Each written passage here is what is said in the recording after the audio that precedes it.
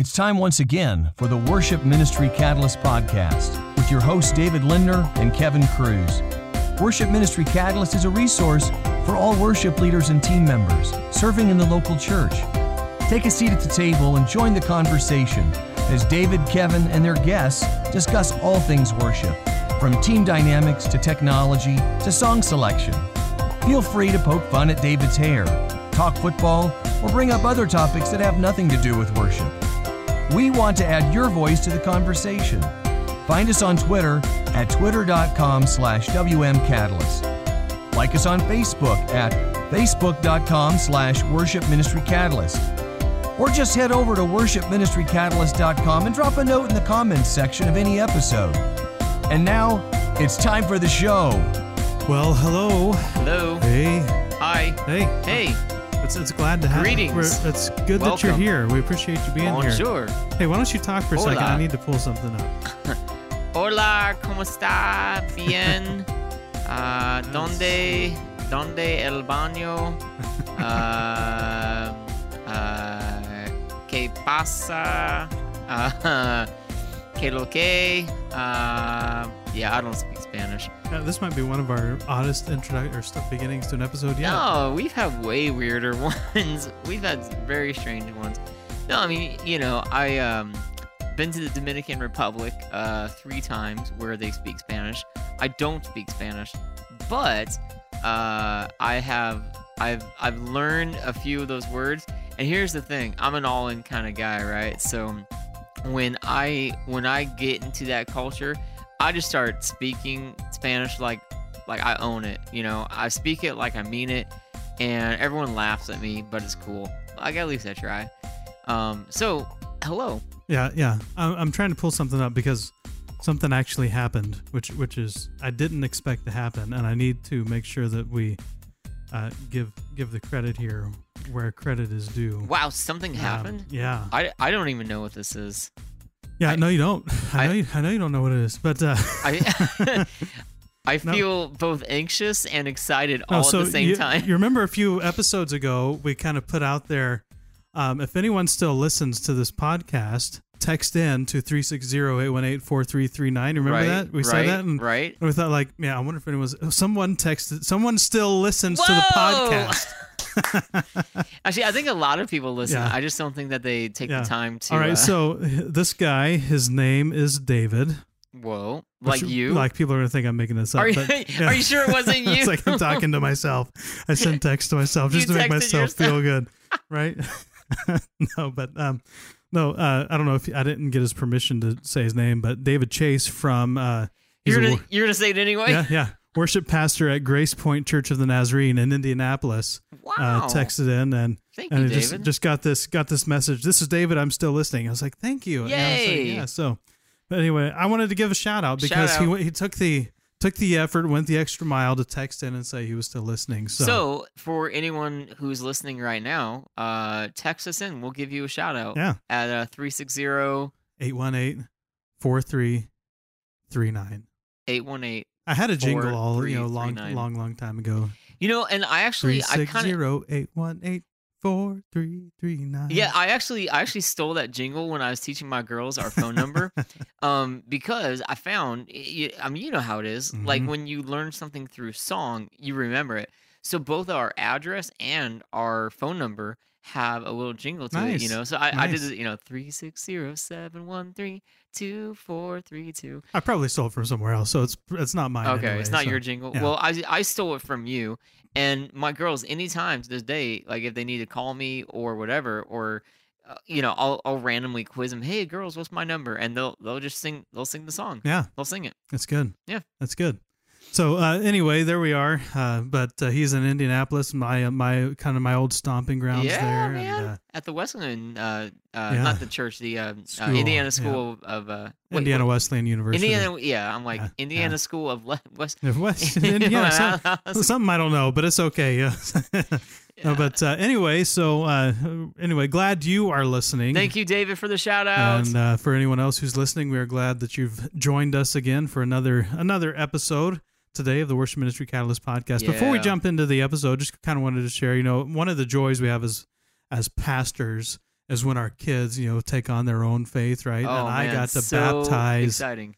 my son Henry. Baptized Hannah last year, my oldest, That's and this cool. year got to baptize Henry. And Yeah, man, Yeah. that I saw that picture, on Facebook, and I was just like, that is so special. I mean, neither of my girls have been baptized, and Callie, she's actually talked and talked about it for a while, but we haven't had a baptistry for so long. It's been stuck in the other building that we've been remodeling, which Right. thankfully is done. So I'm hoping that we're gonna have a baptism in the near future. And that's always been one of my dreams. Yeah. Like one of my goals as a dad has been to be able to baptize, my children. right. And so, yeah, seeing that picture, and I know, like Denise Espesanin was there, and I know that must have been just a really Yeah. special moment. Well, it's really cool. It's one of the cool things about the digital age we live in, right? Is that it's going public with your faith. And so we had, people in attendance there at the church, but then Becky, my wife, posted a video of it on Facebook, and within 24 hours there were over 600 people that had watched this video. Wow. It's public now, buddy. Yeah, and yeah, we kind you of shared gotta- that you with gotta them. live it. It's like people know. So this is your relationship, and so you got to follow him now with your life because people are expecting it. That's and, cool. And I'm even thinking, I mean, in the years to come, as he becomes a teenager, I mean, he gets his own Facebook account or whatever the cool thing is 5 or 10 years from now. But whatever, to be able to tag him kind of post, or retroactive or post active or whatever. And for it to kind of show up on his memory, his little memory thing, 3 years ago today, 5 years ago today, 10 years ago today. Yeah. And just to see that, I think Yep. is a special deal. Yeah. That's cool.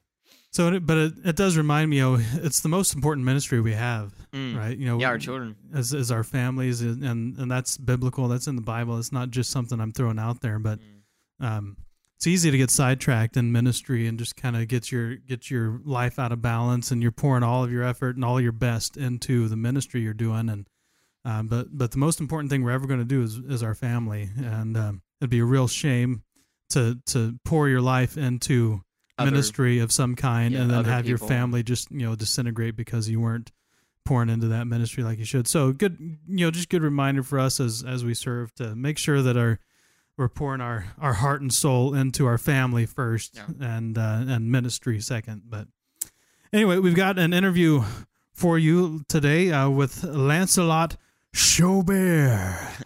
Yeah, and in the opening. Well, in the opening 30 seconds, we say his last name like 10 times. Yeah. But you have to listen to the interview to find out what his name means. Right. Yeah, we're not going to tell you now. No spoilers. So here's that interview, and you can find out a little bit more about Lancelot. Well, we are here with Lancelot Chaubert. Just love saying that. This is just a fun way. Chaubert. And like he was telling us before we got on, some people, it looks like Chaubert, but it's Chaubert. Chaubert. And, just go around saying that the rest of your day after you hear this podcast, and just throw it into conversation, Chaubert, and just wow, work that in. Anyway, I haven't told you what it means yet, so. What was that? I said I haven't told you what the last name means yet, so just be careful. No. What does it mean? Oh, no, I'm going to wait till you say it a little while. All right. Anyway, It's just Lancelot. a word for cobbler, like shoemaker. That's all it is. Oh, okay. Oh, cool. Okay. Well, Lancelot, welcome to our show. If you could just kind of, as we open up, maybe introduce yourself to our listeners, who you are, your background, what you're kind of involved with, and all of that.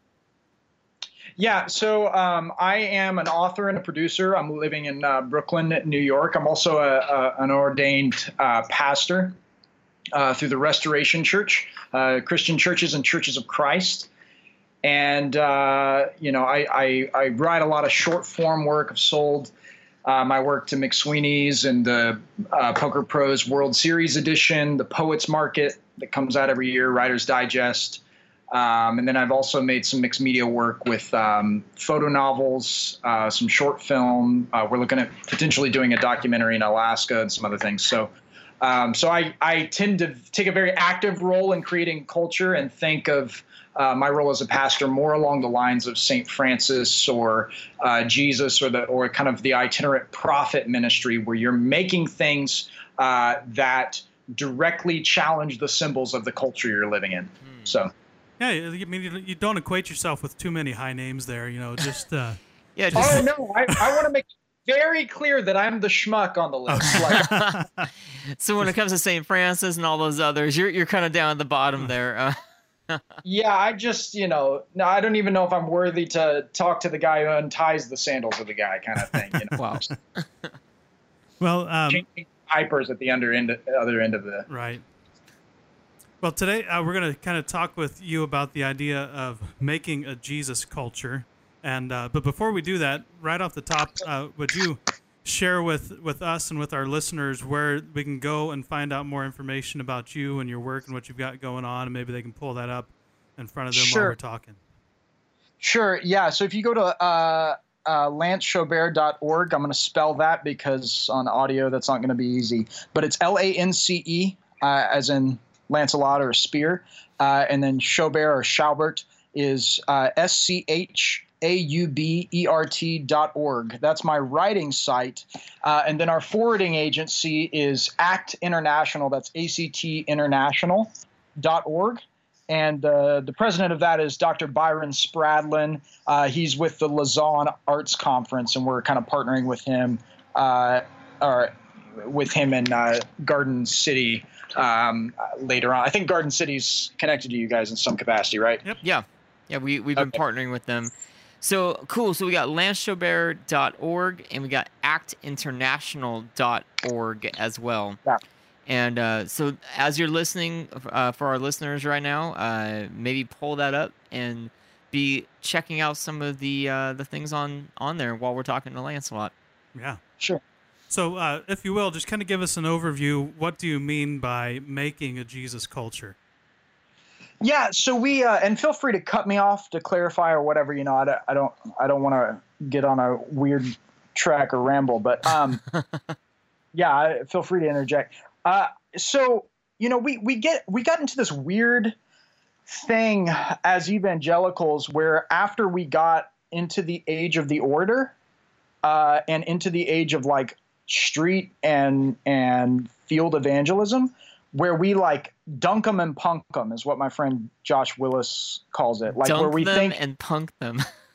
Yeah, we think the whole point of the Christian life is like baptism or pray this prayer or like conversion and like making that happen, which is really weird. Like there's even a book out there entitled One Thing You Can't Do in Heaven, and it means evangelism.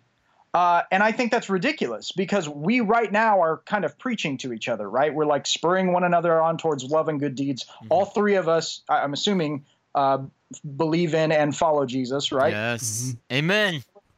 We're like evangelizing each other right now, and it's making us better people. So I don't even believe that. That's weird. And what that kept us from doing is seeing this rich multi-thousand-year history in which Christians invaded every sector of society and built up the city in which they lived in and helped it thrive. I'm connected a little bit with Redeemer Presbyterian here in New York.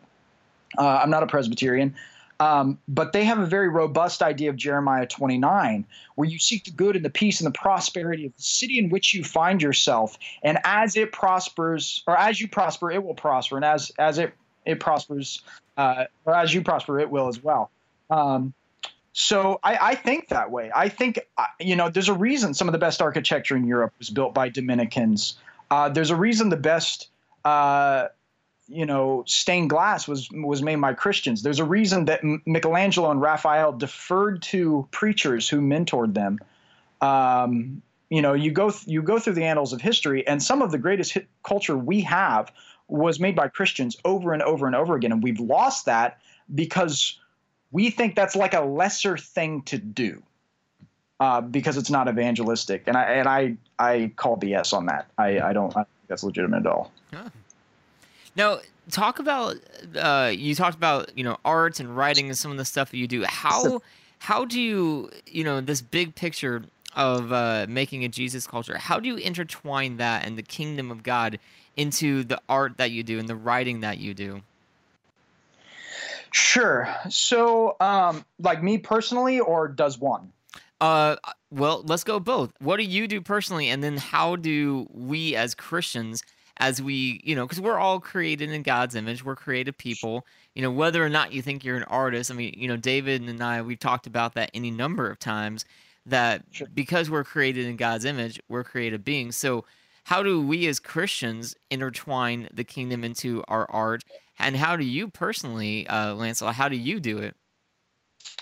Yeah, so I think the first thing we start off with is, it's entirely possible someone stumble across this podcast that isn't a Christian. So even to be honest, to all human beings here, not just Christians, when we make art, what we are doing is we are first demonstrating and then proving a point without explaining it.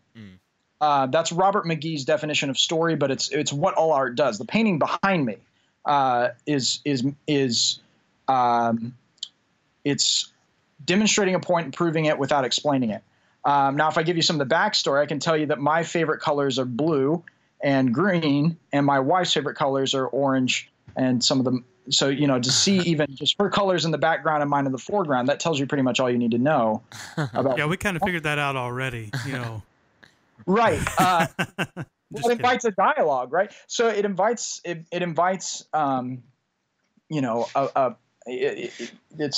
Makoto Fujimura's book Culture Care. His word is generative. It generates multiple conversations and sermons to come out of it rather than ending the conversation. Anyway, all of that to say, all art does this. It first demonstrates and then proves the point without explaining it. So as Christians, we are just, doing the same thing that all other artists are doing, but applying gospel work to it. So C.S. Lewis used the phrase smuggling the gospel when he talked about Narnia. And Tolkien had some of the same ideas, but he talked about it in terms of secondary belief. When he wrote The Lord of the Rings, he wanted to, as a sub-creator, made in the image of a creator, he wanted to make a secondary world that invited secondary faith in this world in the same way that the real world invites faith in its author. So I think of it that way. We are making robust worlds that are having deep points that it's making and proving without ever explaining what we're doing. Cool. Yeah, so you mentioned before we started that you're getting ready to go speak and kind of share some information. Sure. This podcast will air after that, so it's not like we're spoiling anything. No if you spoilers. kind of delve into that a little bit, but would you just kind of share some of that with us as we continue on in our discussion? Yeah, Neo dies, and I think no, yeah. So, well, it's to high school students, and I'm trying to figure out how to, I don't want to say dumb it down, but dumb it down. So maybe you guys can help me spitball off this a little bit. But here we'll be like your test audience, so we'll pretend that we're still in high school. Yeah, but I need to get out my phone and be tweeting about it while just kind of Snapchatting it while it's happening. And Instagram and all that. Because this is kind of what this is it like the whole time. It's like do. Okay. Well, we can't have both of you. Just one of you completely ignore me, and then the other one needs to have like card stock and actually do like the French judge in the Olympics. Perfect. Giving me 0.5 now. This is not failing already. Right. Okay. So the whole point is on making Jesus culture, and it's going to be hard to define up front because we have a Herculean task here. If you think about it, because only since recent history and theology has it been made okay for us to make culture again. So once we get into the how-to, it's like Josiah rediscovering the law. Yeah. We're talking about since the Renaissance, which is the end of the Christian era, St. Francis, the end of the Crusades there, we really haven't done this. We put all of our stock into science. and reason and oration, which aren't bad things. They're just insufficient things. So just keep that in mind. This is going to take multiple people talking about this for many years, practicing it. But yeah, I think one of the things it involves is building sacred space. And to be clear, sacred space is we want to make places where people will encounter God in worship. And this is a worship podcast, right? Yeah, for worship leaders and worship team members, and also just leaders in the church and ministry. Okay, great. So we could focus on this the whole time if we wanted to. But build sacred space where people will encounter God in worship, even if they didn't know they were going to a worship service. And this is one of those smuggling the gospel things. There's a friend of mine. I don't know. Is there a way to share screen on here? I wish I could share my screen. Her name's Leslie Sutton, and she works in Manchester, England, and she does this thing called Passion Art, where in Manchester they've set up these trails in downtown all over the city center to make pop-up exhibitions that foster conversations between spirituality, the arts, and community. So they basically think of it using the Christian calendar as a structure for a citywide art walk in a city as big as Manchester. So like you had one guy named Andy that was connected to them, Andy Frost, brilliant dude, super humble. He threw a giant Pentecost festival to celebrate the birthday of the church. So all the churches got together and they just said, "Happy birthday, church." And they just threw this huge birthday party. And at each station, it learned a little bit more about like, what is the church? Where did it come from? And it was just basically, they somehow made church history cool, which we can't even do in Bible college, like that's. I remember taking church history in Bible college. It was not cool at that time. It was hard. I love those guys, but yeah, it's bad when you can't make history interesting, Right. So, and I'm sorry to my former church history teachers, but it's cool to be able to think of it like a birthday party. And Leslie herself, for one of the exhibits, she hand cut 20,000 paper circles in the exact size and shape of the bread of the host in the Catholic Eucharist. Wow. And then she hung them from strings like rain in the middle of this abandoned cathedral in downtown Manchester. And she called it manna. Mm. And it looks like bread raining down from heaven. It's the coolest thing. Mm. But that was just like one of the exhibits. In another one during their Lenten idea of be still and know, they had this Welsh artist, Adam Buick. He made an exhibit entitled Veneration Bell, where he hand threw all of these ceramic church bells, and then he suspended them in sea caves around the coast of Pembrokeshire, off the western coast of Wales. I'm going to see if I can pull up a link to this. It's really beautiful stuff that I want you guys to be able to see. But it's basically there's just these images of these bells hanging in these coves, and you're just looking right out to the open ocean. Here we go. Okay. There's a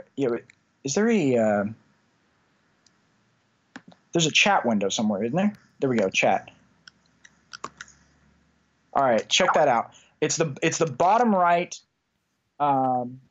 It's the bottom right-hand corner. These beautiful ceramic bells, and they would just hang out, and the water, especially when the tide came in and the water would cool down, these like church bells would be hanging in the middle of these caves, and then just them recording people coming through Manchester talking about what does it mean to be still and know that I am God? Like, what does that mean to you? And them reflecting on this. They're just creating sacred space where like common people can worship without calling it that or thinking of it like a church service. So I think that's a piece of it. There's another guy. His name is Andy Au. He's with a movement. He does like movement worship. He's ethnically Chinese, born in Brighton in England.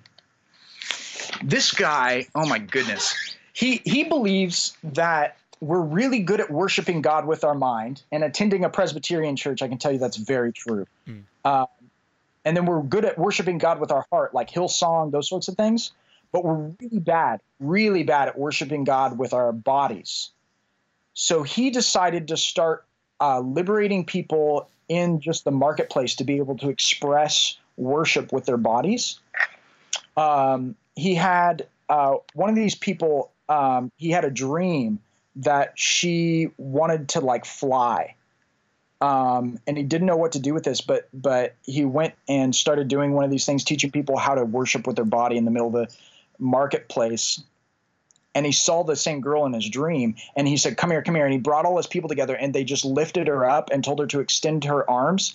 And they just started dancing her around this large open space with her arms extended. And she just started crying and laughing at the same time, because she had just told God that night that she wanted to learn to fly and feel free and not guilty and shamed anymore.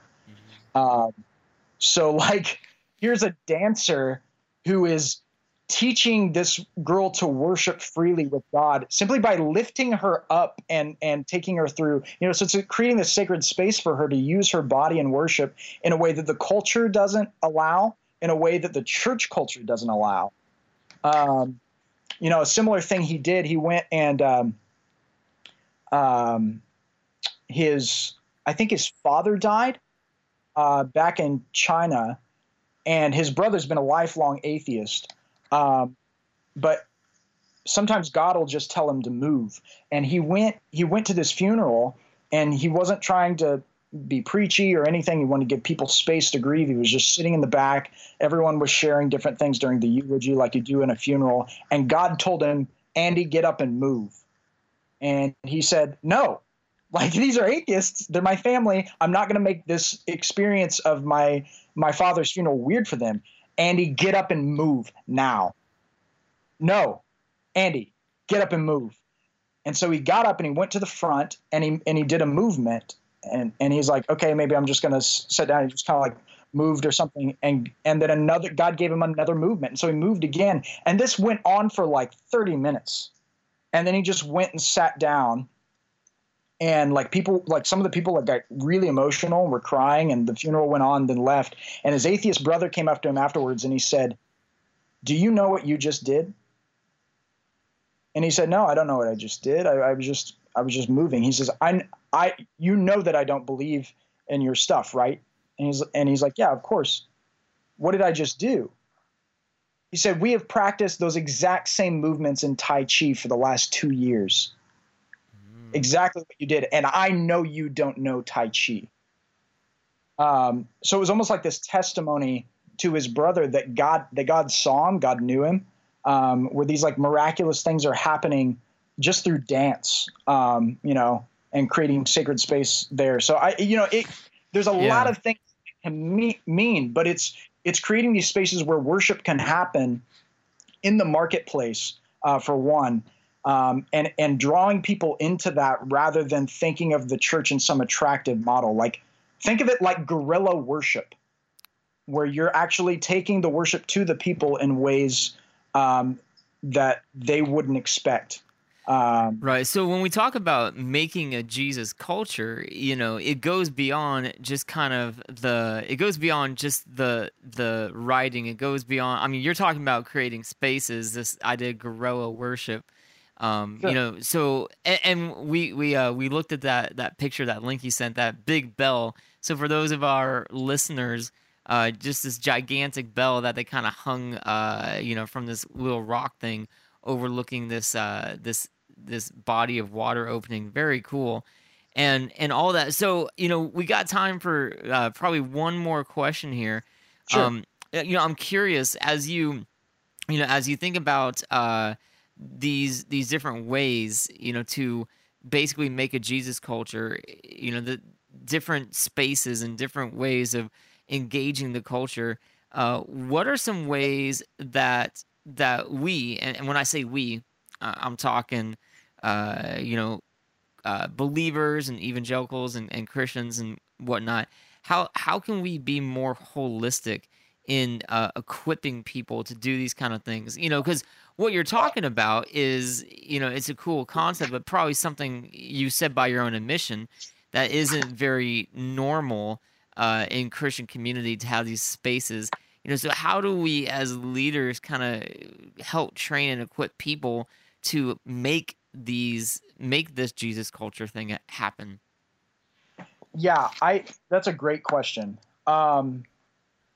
So there was an order of preachers among the Dominican monks. This order of preachers were trained not just in oration. They were trained in painting. They were trained in sculpting. They were trained in music. They were trained in astronomy. They were trained to be master craftsmen. And that word, the president of ACT talks about it all the time. The word master craftsman shows up in the Exodus. That's our word. That's the word for artists. And those were the people that built the tabernacle. And those are also the first people that are kicked out anytime there's a brain drain in like a Pol Pot or a Hitler situation. Plato kicked out the poets in Greece. In Revelation, that's the first part of the curse of Babylon, is that all the craftsmen won't be there. The music won't be heard in there anymore. There won't be any more millers. So we have to realize that we actually have to foster these people. We have to empower them to practice their craft. And then we have to actually give them the space to, for instance, as a writer, trust the story, not use it as a small group resource, not try to make it into some sermon. It's not a sermon. It's a story. It's not a sermon. It's a song. It's not a sermon. It's a painting. And you've got to give them space to actually be experts at their craft so that they can preach. St. Francis said, preach the gospel always, and when necessary, use words. Yeah. We quote that all the time, talking about helping an old lady across the street. That is not what he meant. He was saying, I use every tool at my disposal to preach the gospel. Sometimes that means preaching. But even when he, for instance, preached to the birds, half the point of that was for his disciples to see him preaching to birds. And that's what he meant by preach the gospel always and when necessary, use words. We have got to just broaden our minds to where the preachers that we train, the worship leaders that we train them to use many more tools than we are currently using, use them in places we are not using them, and be willing to get into what Andrew Boyd calls beautiful trouble for the sake of spreading worship and the culture of Christ. Yeah. So just kind of quickly as we finish up, what would you say to the artists who maybe sitting in a church, wanting to start expressing the wonders of God and the story of the gospel and the majesty and everything that we experience, maybe having a hard time breaking into the church culture there to be able to use that, and they want to, but they still want to use it to bring glory to God. And you said shape the culture. It's one of the things we've talked about. Whoever controls the arts controls the culture, and right now at this point in time, we're really losing that battle as believers. We have very little control. Although I think in the last 8 to 10 years, there's actually been a huge momentum shift in the other direction, where we're starting to see a lot more well done, well produced art that's for God's glory. That's not just cheesy coffee mug art. It's actually legitimate and has substance to it. But I still think we have a long way to go. But it reminds me. Have either of you guys seen Trumbo? No. But it's on my Amazon Prime watch list. So I'll get to it eventually. The premise of the story. There were some movie writers that they thought were communists, and so they were trying to manipulate the country to becoming communist, and so they were controlling them, putting them on the blacklist and all that. And the irony of it was, as I'm watching this movie, I'm like, well, this is precisely what has taken place. Not communism, so to speak, but controlling the culture through the form of movies. And through a lot of these art forms, the secular world has been able to take the culture in a direction that it wasn't going for a long time. And so how would you speak to our artist friends who are listening to this podcast that maybe they're not breaking into their church, but God still has a plan for them to use their God-given talents and arts and craftsman abilities to go out and and shine glory, take the gospel in subversively, and be able to maybe make an impact for the kingdom in ways they weren't thinking? Yeah, I would actually speak to three people. I would speak to the artist. I would speak to the person who doesn't consider themselves an artist, and then I would speak to the citizen. For the artist, you're not alone. Don't give up. Church people don't understand you right now, but by staying in the church you are in, by staying put, the church is automatically different because you are there. So don't leave. Please don't leave, because we need you to help usher in a new era of artistic ministry specialists. You are actually going to help us show the future of what ministry looks like.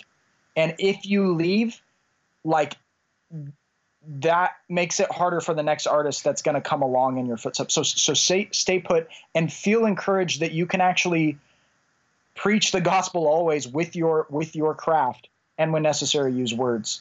To the person who's not an artist, there's a brilliant documentary. I think it's called Herb and Dorothy, I believe is. Everyone in the church needs to watch this film. It's called Herb and Dorothy. It was made in 2008. It was about a postal worker and a teacher. So two middle class people who had like low income, and their names were Herb and Dorothy, and they just decided they were going to spend all of their expendable income on commissioning art. So there were nights that Jackson Pollock was going to hang up his paintbrush and hang up his spurs and go get a normal job. And Herb would call him up and say, "What do you got for me, Jack?"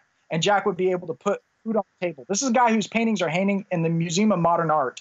And because a librarian called him up and decided to spend a couple $1,000s on a small painting, Jackson Pollock could keep painting. So you need to stop thinking that this is a thing for rich people, and start actually paying the artists in your church well. Going rate. Redeemer Presbyterian here in town, when they have a jazz service, they hire the best concert pianists in town and they pay them market rate. Now, you might not have the amount of resources to do that, but you can hire the pianist who in your town who plays for the local regional theater for every time they do a musical. You can pay them well. You can. You have the capacity to do that. You're just deciding to spend your resources elsewhere. And if you invest in culture, it will change, because it's exactly what the Catholic Church did. You know, the manual arts have preceded the fine arts. Sure, someone had to build the Sistine Chapel before Michelangelo could paint it, but the church paid for both. They paid for both. And I think realizing that changes the mindset even of the citizen over time for how the city could become a place that you fall in love with. You know, not a lot of people realize the Statue of Liberty was one of the first modern crowdsourced pieces of art. People donated pennies and dimes to Joseph Pulitzer in envelopes just so they could have their name printed in the paper. And that statue's pedestal was funded by common people in New York City. So it's not beyond reach. It's just beyond grasp. Well, Lancelot, thank you so much for your time today. We've run out of time, but for those who are looking to find out more information, I would always encourage you to go to his website, and that is Lance Schaubert, SCHAUBERT.org, and go find out more information. And if you're around his area, you said you're in Brooklyn, and maybe Redeemer or any of those places, go check him out and go say hi. Go say hi on behalf of us at Worship Ministry Catalyst, and just go pat him on the back and say keep up the good work. But keep it up. Thank you so much for your time today, and have a great not just a great day, but a great conference as you share with those young minds.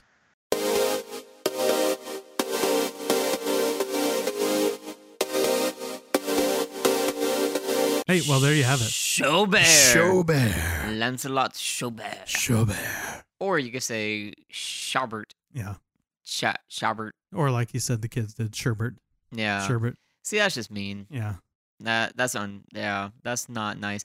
Did you ever get called any names? Like, were you ever? I was not a cool kid. I got called all kinds of names. Yeah. Yeah.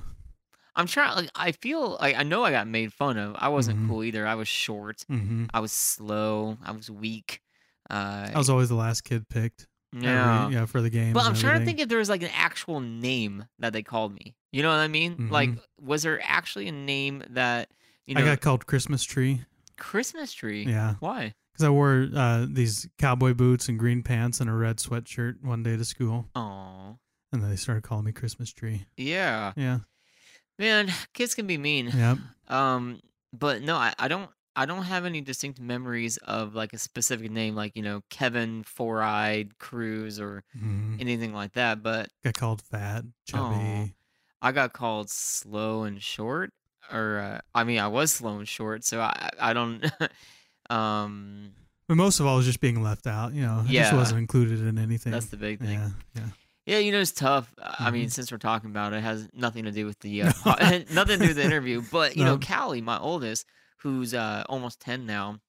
I mean, she's, there's definitely some similarities. I mean, both Melanie and I, growing up, we were small, we were short. Kind of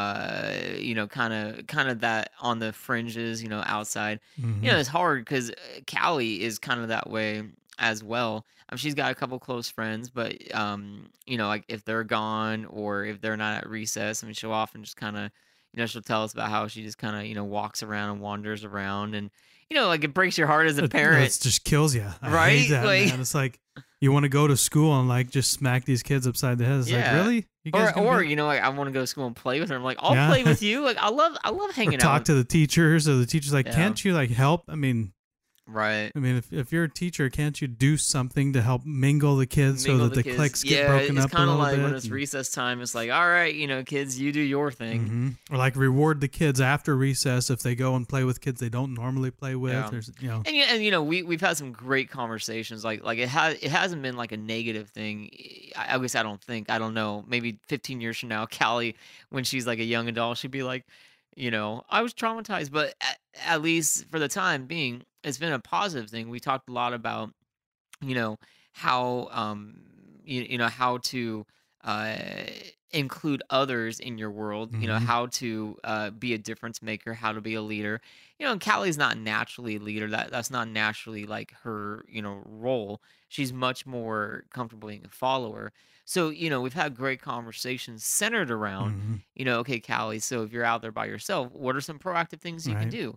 The people in your class, the others outside of recess, even if they aren't in your class because you've grown up with them, and just helping her kind of walk through what can you say, what can you do, that kind of stuff.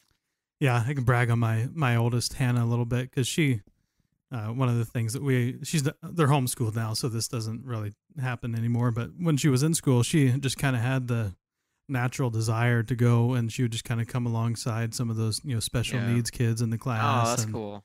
And make friends with those who didn't have friends, and so she was just kind of always looking for those who were left out and that kind of thing. So it's cool to see that in your kid. But anyway, back to our the interview. It's another kind of reiteration of I think the significance of what we've been trying to talk about for years now on the podcast, which is arts, and God created us to be creative. And I did like that idea he mentioned from C.S. Lewis about smuggling the gospel and like Trojan horse style, man. Like drop it into a literature, drop it into a painting.